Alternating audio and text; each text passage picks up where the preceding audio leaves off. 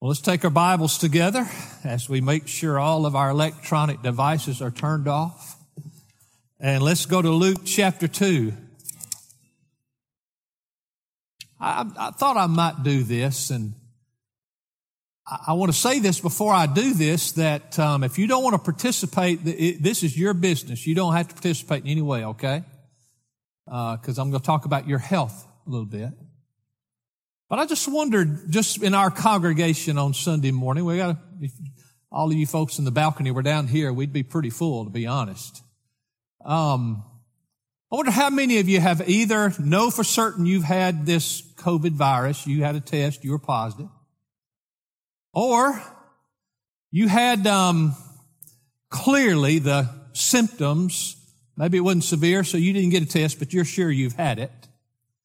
Or thirdly, you've had at least one of the vaccination shots, or you got a blood test along the way and you have the antibodies that you had it.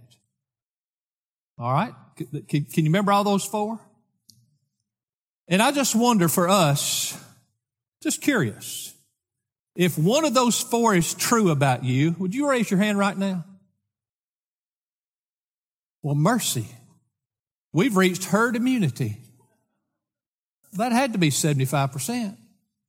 I just was curious. You know, we kept up very closely in the office. We wanted to stay on top of who might have needs and who might have the sickness. And praise the Lord for the overwhelming majority. It was not very serious. For those that it was, of course, our hearts go out to them and their families, and we love them so dearly. But that's I don't know. It's been a curious year to be a senior pastor. You just week to week, you just strain about what's the right approach and what's the right thing to do. But that showing of hands, if that's typical for our area and for our country, maybe the scientist from Johns Hopkins was right when he said by April we ought to be about done with this. You know, the liberals tell us to listen to the scientists. You just don't know which one to listen to sometimes. They sometimes aren't saying the same thing. But I am encouraged. And I want to be encouraged regardless of the outward circumstances, but I'm definitely encouraged. Luke chapter 2, we'll begin in verse 41 to get the context, though we will look more closely at verses 48 through 52. Luke chapter 2, the Bible says, "Now his parents went to Jerusalem every year at the feast of the Passover. And when he became 12, they went up there according to the custom of the feast. And as they were returning after spending the full number of days, the boy Jesus stayed behind in Jerusalem, but his parents were unaware of it, but supposed him to be in the caravan. And went a day's journey, and they began looking for him among their relatives and acquaintances. When they did not find him, they returned to Jerusalem looking for him. Then after 3 days, they found him in the temple, sitting in the midst of the teachers, both listening to them and asking them questions." Wouldn't that be amazing to have seen Jesus at age 12? Verse 47, "And all who heard him were amazed at his understanding and his answers." Well, of course they were. He wrote the law they were studying. Verse 48, "And when they," that's his mom and dad, Joseph and Mary, "when they saw him, they were astonished. And his mother said to him, 'Son, why have you treated us this way? Behold, your father and I have been anxiously looking for you.'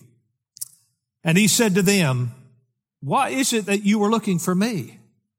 Did you not know that I had to be in my father's house?' But they did not understand the statement which he had made to them. And he went down with them and came to Nazareth, and he continued in subjection to them. And his mother treasured all these things in her heart. And Jesus kept increasing in wisdom and stature, in favor with God and men." I want to center on that phrase where the text says they were astonished. Jesus astonished his mom and dad. And I submit to you this morning, he is still astonishing. Merriam-Webster in their dictionary defines the word astonish or astonishment as to be stricken or to strike with a sudden and great wonder or surprise. I didn't look up the etymology of the English word, but perhaps the reason for that is because it comes from the Greek word that's used in our text. That's translated astonished. Because the Greek word here comes from two other words that mean simply to go out by striking. I've got an old compact tractor that I play on, and there are pins that hold various implements on it. Sometimes I have to take a hammer and just pound that pin and knock it out. Well, that's the picture this word gives us. It's to drive out by striking. It has the idea of to be struck out of your mind. Something happens and it's just so unusual. It's just so out of the ordinary, or opposite of what you expected, that it just kicks your mind out of gear for a minute. It fills you with wonder, struck out of your mind. I like to call it this way: your brain is knocked out of gear and your tongue is all tied. Just for a moment. And that's what the picture of this word gives us here. Now, the same Greek word that's translated astonished here is sometimes translated amazed. And that's the same idea. For example, in Matthew chapter 7, the Bible says they were amazed at his teaching. A different word, but the same idea. And Matthew 8 says they were amazed that the wind and the sea obeyed him. In Matthew 9, they were amazed at his power over demons and disease.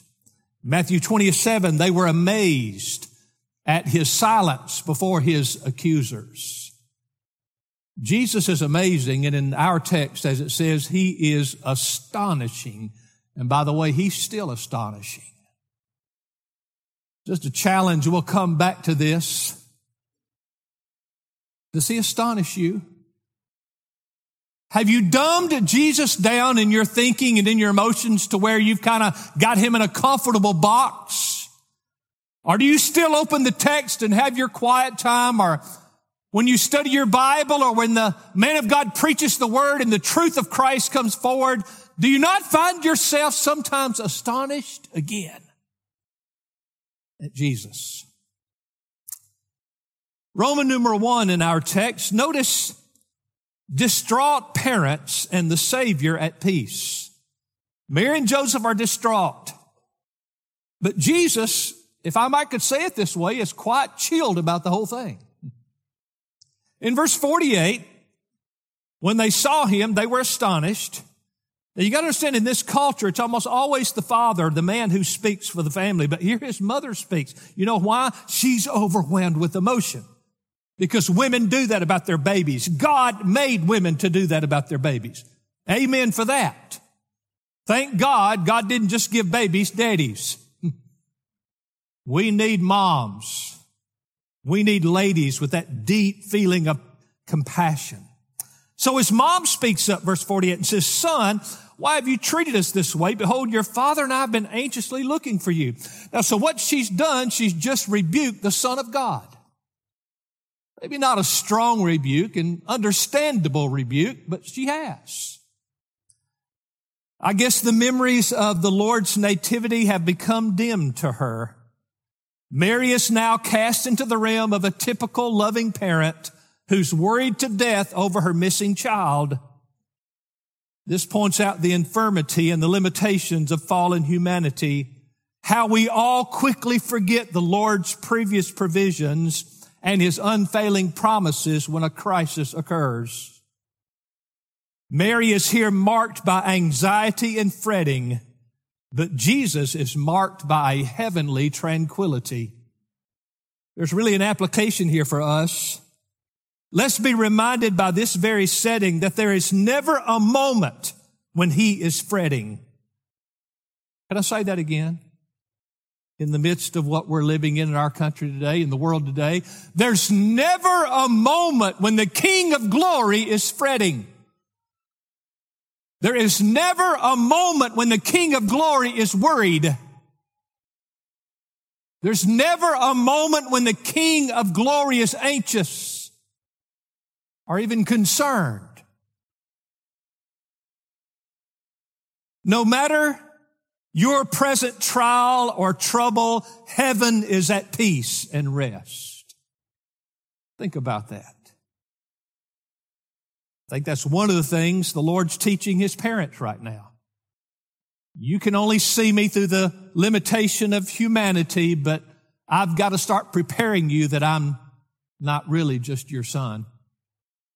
I function according to a higher standard that you cannot yet see. Child of heaven, be reminded that your outcome rests with the powers of heaven. God has not been caught off guard by any crisis that has come upon you. Heaven knows all about it. And even before the crisis came, heaven had a hand in it. Amen. Go ahead. Shout it out. It's funny. No, I'm going to say that. Divine providence. She loves it, doesn't she? He loves it.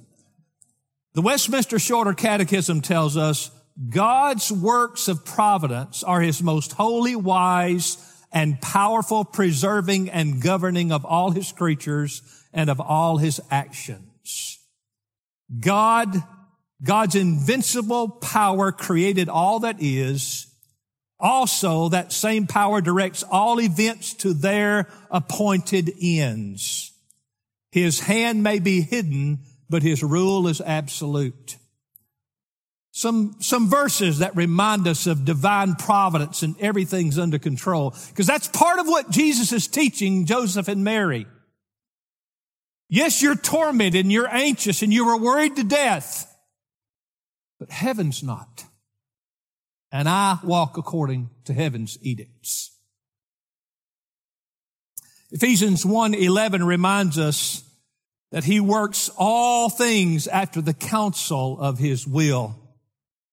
Genesis 50:20, Joseph tells his evil brothers, as for you, you meant it for evil, but God meant it for good, in order to bring about this present result, to preserve many people alive. Acts 2:23, Peter preaches on the day of Pentecost.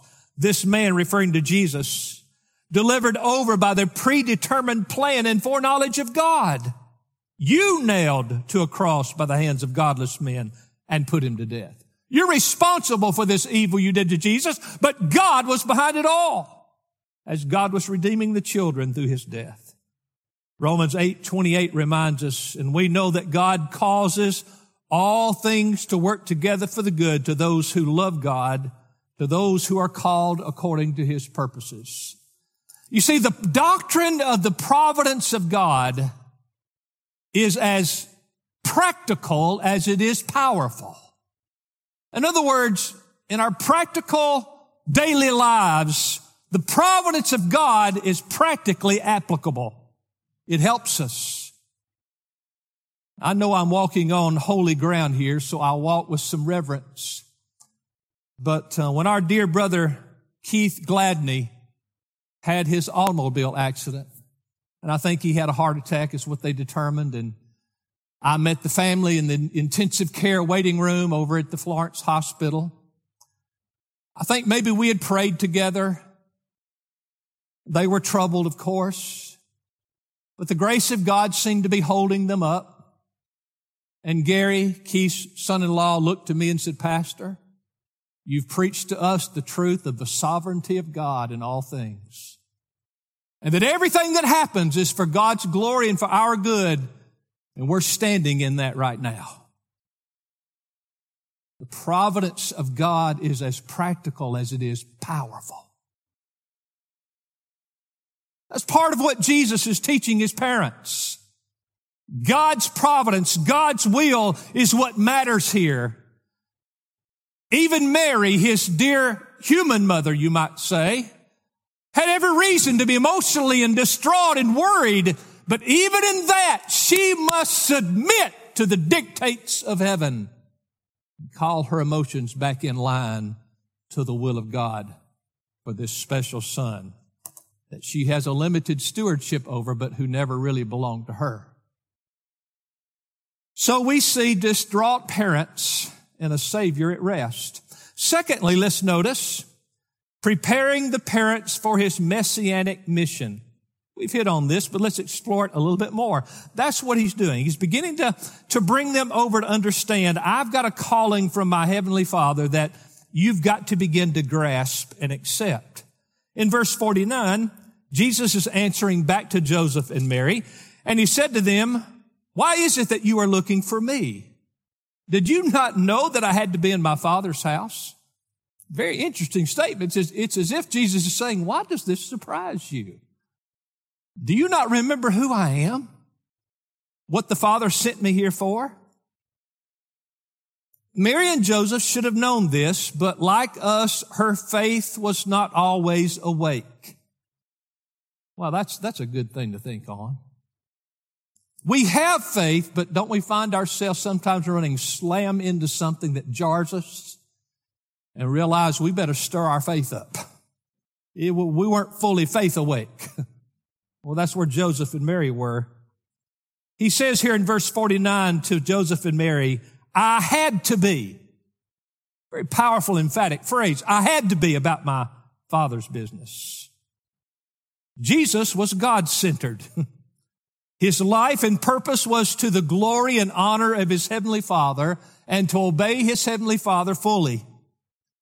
John 6:38, later in his ministry, he said, "For I have come down from heaven not to do my own will, but the will of him who sent me." And notice the contrast here. In verse 48, Mary says, "Your father and I, in effect, have been worried to death about you." In verse 49, Jesus said, "No, I had to be at my Father's house." Mom, you've got to remember who my Father really is.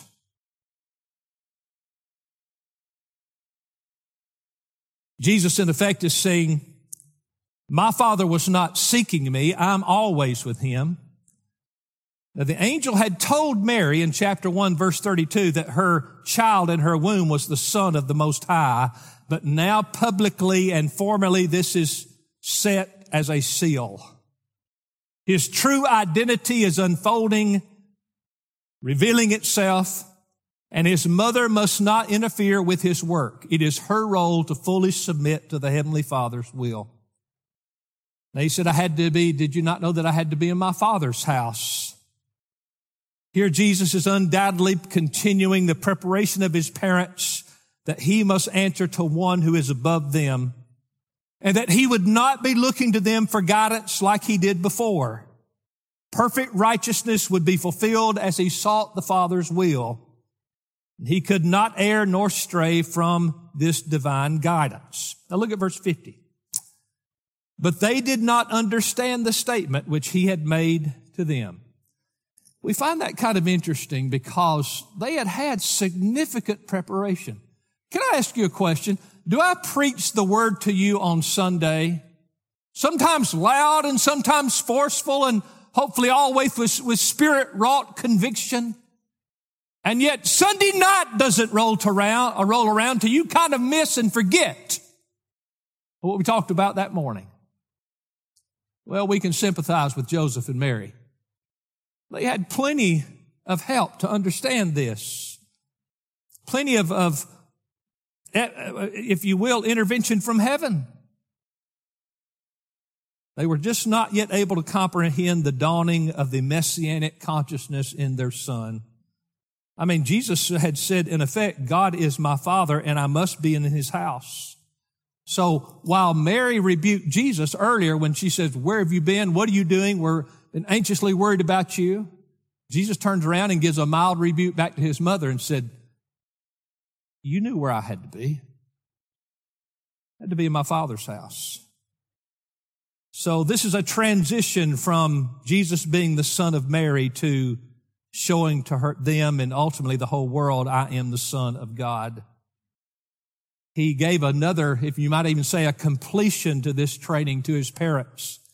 In John 2, it's the wedding, and they're running out of wine, and his mom, perhaps she understood he had a special anointing and a blessing on his life at least, and she talks about him, can you do something about the wine? And here's the way Jesus responded back to her, woman, what do I have to do with you? Wow. How many of you would like your son to come up and say to you, how many of you moms, woman, what do I have to do with you? My friends called my mother Sergeant Geraldine. I don't know what she would have done, but whatever she grabbed would have been appropriate for my corporal discipline at the moment. But I'm not Jesus. Jesus is not trying to be hurtful or disrespectful. I think he's using a firm, manly jarring to say, dear mother, you've got to accept who I am and what I'm sent to do.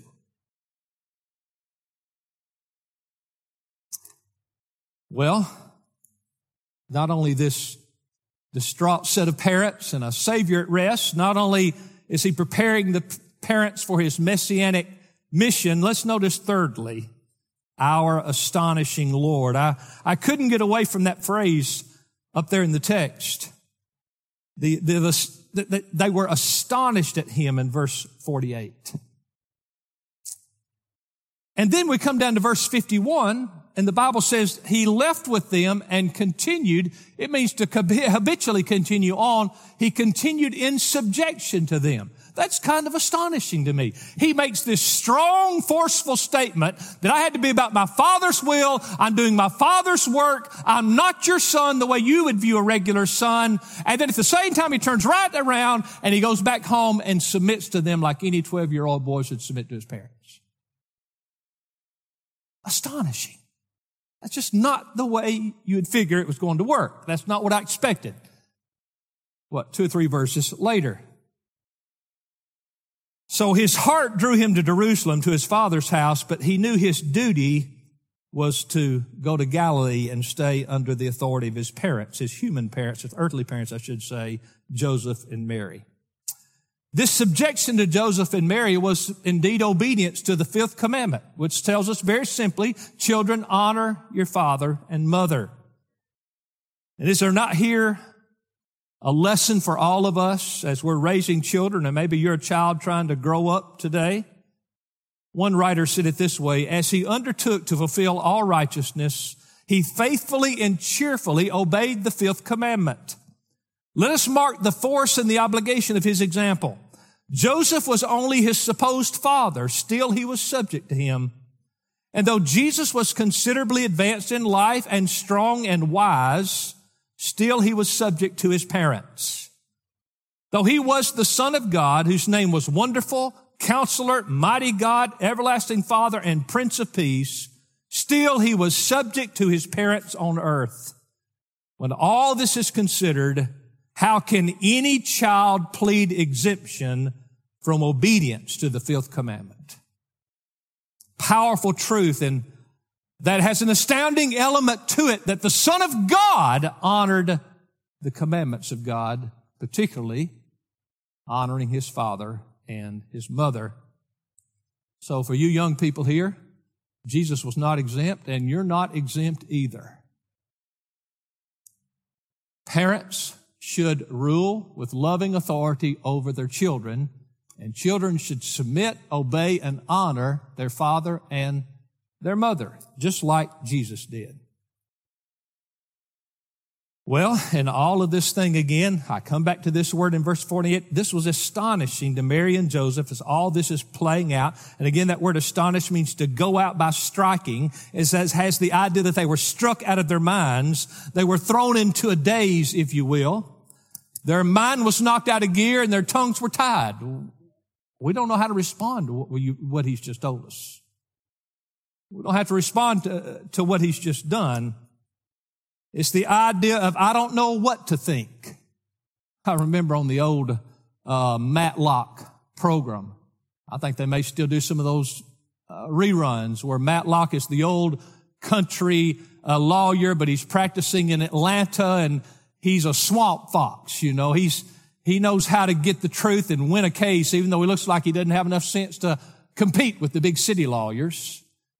On one occasion, there was a guy on the stand who was just completely lied and deceived, and everything that he had told Matlock he believed and he saw. And after that case was over and he's walking out of the court, they said, what do you think about your witness and what he did?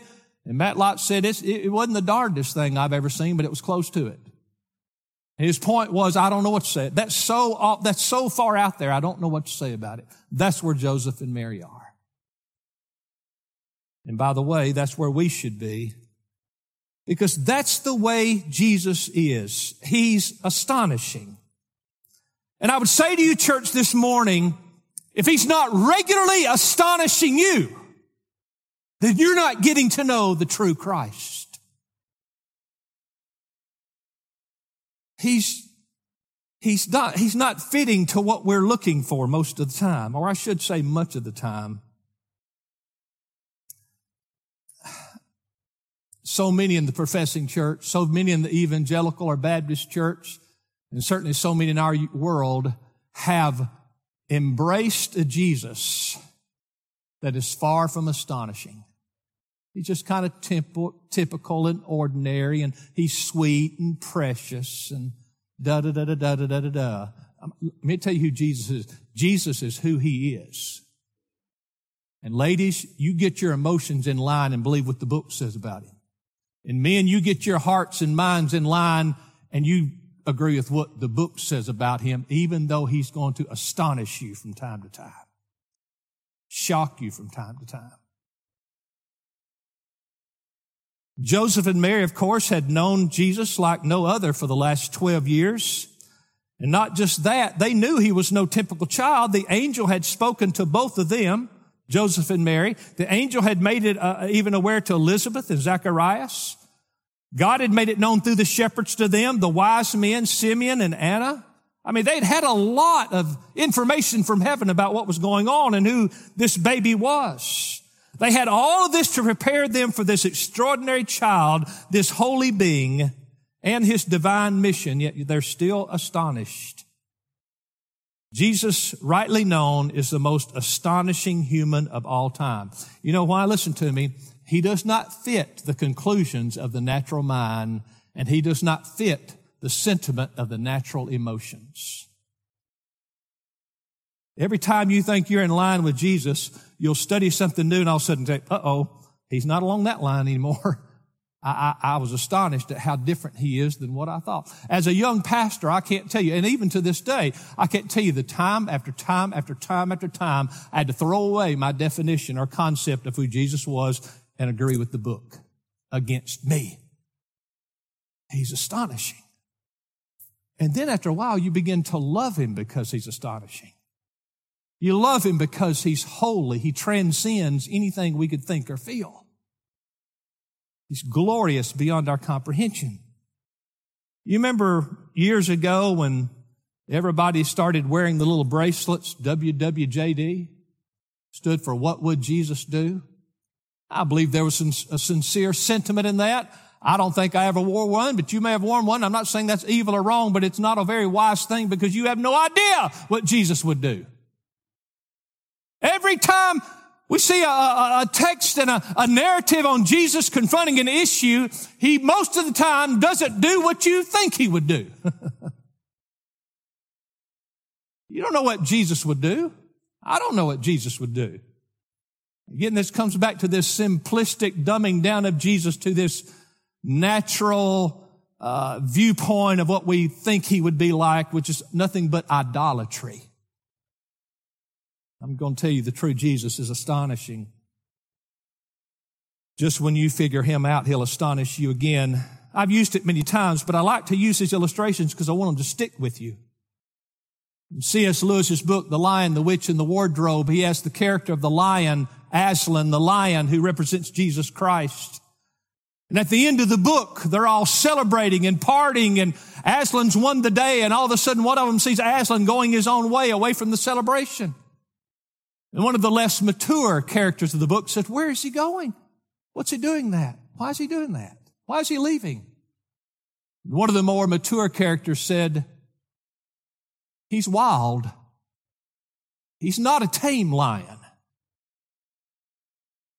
He's not safe, but he is good. Astounding. And that's what C.S. Lewis wanted to get to.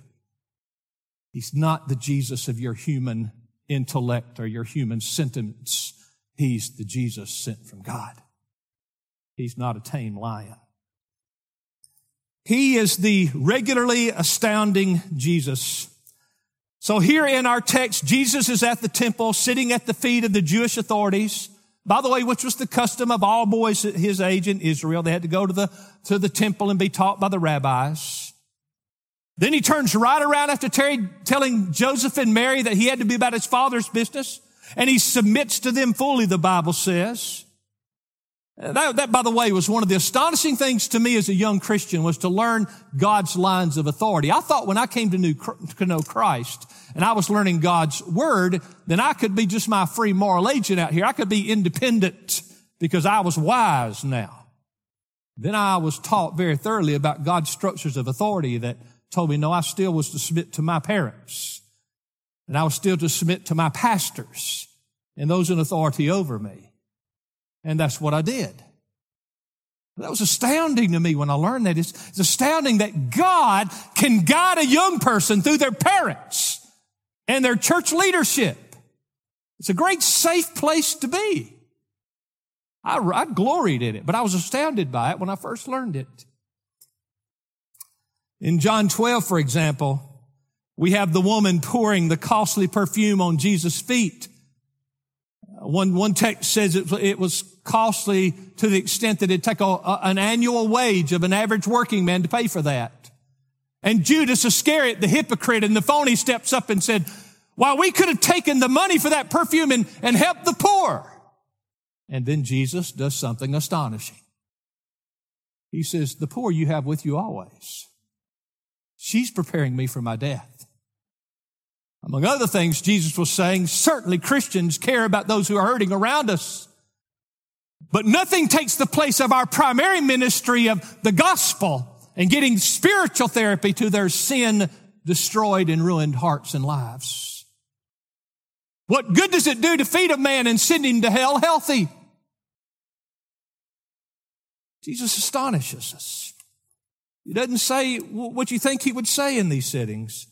In Matthew 15, a Gentile woman comes to Jesus, and she's imploring Jesus to heal her demon-possessed daughter.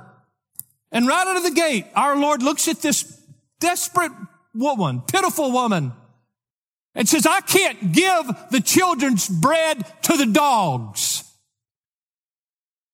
It's not what I was expecting him to say. The Jews viewed Gentiles as Gentile dogs outside of the kingdom of God. Dogs were an unclean and vile animal in the Jewish understanding. Jesus says to that desperate woman, "I can't give the children's bread to the dogs." Of course, there's a lot going on there. I can't unpack all of it, but among other things, Jesus was saying, you're all Gentile dogs. You're all vile sinners who need a Savior. And then he turned around and showed compassion and healed her daughter. Astonishing. That's not what I would have done. That's not what I would have thought he would have done. He just keeps astonishing us. In Matthew 11, there's a lack of support for Jesus, especially among the religious leadership of the day, and they were rejecting him. And in Matthew 11, 25 and 26, at that time Jesus said, "I praise you, Father, Lord of heaven and earth, that you have hidden these things from the wise and the intelligent and revealed them to infants. Yes, Father, for this way was well-pleasing in your sight." That's not what our natural mind, our natural emotions would think Christ would say. He says, "I thank you that you've hidden this from some and they can't see it or come to me. And I thank you that you've revealed it to others and they will see it and come to me. And you doing it this way is well-pleasing to you." Astounding. Kind of knocks your brain out of gear for a while. There's only one way to joy in this Jesus. That's bow before him and say, "Yes, Lord. What you say is right, and everything I feel or think that may contradict it is wrong." The astounding Jesus. In Revelation chapter 20, Revelation chapter 19, we see Jesus returning, not this time as the lamb slain, but as the Lion of the tribe of Judah. He comes crashing down to heaven, or from heaven to earth, in the most violent, wrathful vengeance and retribution you can ever imagine. Matter of fact, it's beyond imagination. A bloodbath as Christ destroys the earth and destroys those who do not know Him and who are His enemies. Ask the typical liberal pastor or liberal theologian. They reject it. You know why? They don't want an astounding Jesus. They want a little pet Jesus. They want a tame lion. He's astounding. And then we don't have time. There's so many we could look at, but I can't stop without this one. That's the glories of our salvation. It's so astounding, the wisdom, the power, the beauty of our salvation, that Jesus came to the office of Savior, Messiah. He became fully man, yet remained fully God. He fulfilled the law in His life, and He fulfilled the law that was against us in His death, taking our retribution and our judgment we deserve as transgressors of the law, buried, rose again for our justification, and now is at the right hand of the Father interceding for us. That's astounding. If you don't find that astounding, you're not a child of God. You can't know that and just pass that off casually. The regeneration of our souls by the preaching of the gospel and the power of the Holy Spirit, the justification that whereby we stand justified the moment we believe on Jesus Christ. It's a standing that can never change. Yet at the same time, we continue on in this earthly pilgrimage in a sanctification of growing in Christ. And then one day, whether He returns first or He takes us to heaven through death, to be with Him, we'll be changed to be glorified like Him. That's glorification. On these truths, you could preach on them endlessly. That's astounding. But in back of all of that, there's that perhaps most astounding truth of all, and that's the truth of grace. How astounding is grace? Just one verse about it, Romans 5:20. But where sin abounded, grace did much more abound. Now, if you sinners, you ought to be grateful for that.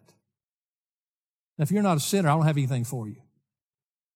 But for us sinners, that's powerful. The much more abound there has the idea of superabounding. It's super powerful. You see, sin came into the human race from the original Adam. And the sin principle and sin pollution became viral and spread to all the descendants of Adam, multiplying exceedingly and rapidly in each generation. Sin is powerful. It stains and poisons throughout the entire human family, plunging all men into ruin, condemnation, and despair. But where the first Adam brought in sin, the second Adam brought in grace. Jesus is the second Adam, and He brings in grace. And not just, grace means special favor. He brought in this unique special devotion and favor to His children, His church. And the text doesn't just leave it there. It's not just grace, it's superabounding grace. I don't just favor you, I really, really greatly, deeply favor you. While there's nothing in you to earn it or deserve it or to merit it. That's astounding. Grace places us as holy and blameless before God.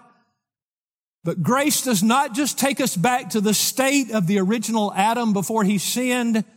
No, this is such a superabundant favor of grace. It lifts us beyond that and places us in the very righteousness of His Son, Jesus Christ. We in the new creation receive back a standing with God superabounding above what the original Adam had. Grace. That's why we sing Amazing Grace. Same idea, because it's astounding. I guess as a preacher of the Word of God and your pastor, nothing would thrill my soul more than to know that all of you marvel and are astounded over Christ. You can forget me, and I mean that genuinely, but you must not cease to be astounded by Him. Maybe I'll see you on your deathbed. Maybe I won't. But in your last thought, in your last strength to verbalize, it'd be wonderful to hear you say, I'm still astounded with Jesus. I'm still amazed by Jesus. Not I lived a good life, not I tried hard, not I went to church and I gave a tithe, but I'm amazed with Him. Well, when I gave you the glories of salvation, then I said, but maybe even more astounding behind all of that is this grace. One last thing. But in back of all of that, there is this astonishing love, an astounding love. You see, grace flows out of this love He has for His children, even though they're depraved, even though they're offensive, even though they're unlovely, yet He has this abounding, powerful, unquenchable, unthwartable, never-ending love for us, which the grace flows out of, the favor for us. That's astounding. And by the way, He forevermore, even all eternity, will be astounding to us. Heaven will be a place where Jesus' redeemed ones will experience the deep, glorious joy of being with the astounding one face to face. And for all eternity, they will experience the never-ending pleasures of learning more and more of the infinite wonders of the astounding King of Kings and Lord of Lords. You get to heaven and you roll upon the Apostle Paul or Peter or somebody who's been there a couple of thousand years and say, what's heaven like to you? He said, I'm astounded. I'm just astounded. I just keep learning more about the infinite wonders and glories and love and grace of Christ. And to be honest, I'm more amazed every day. So get in on the experience early.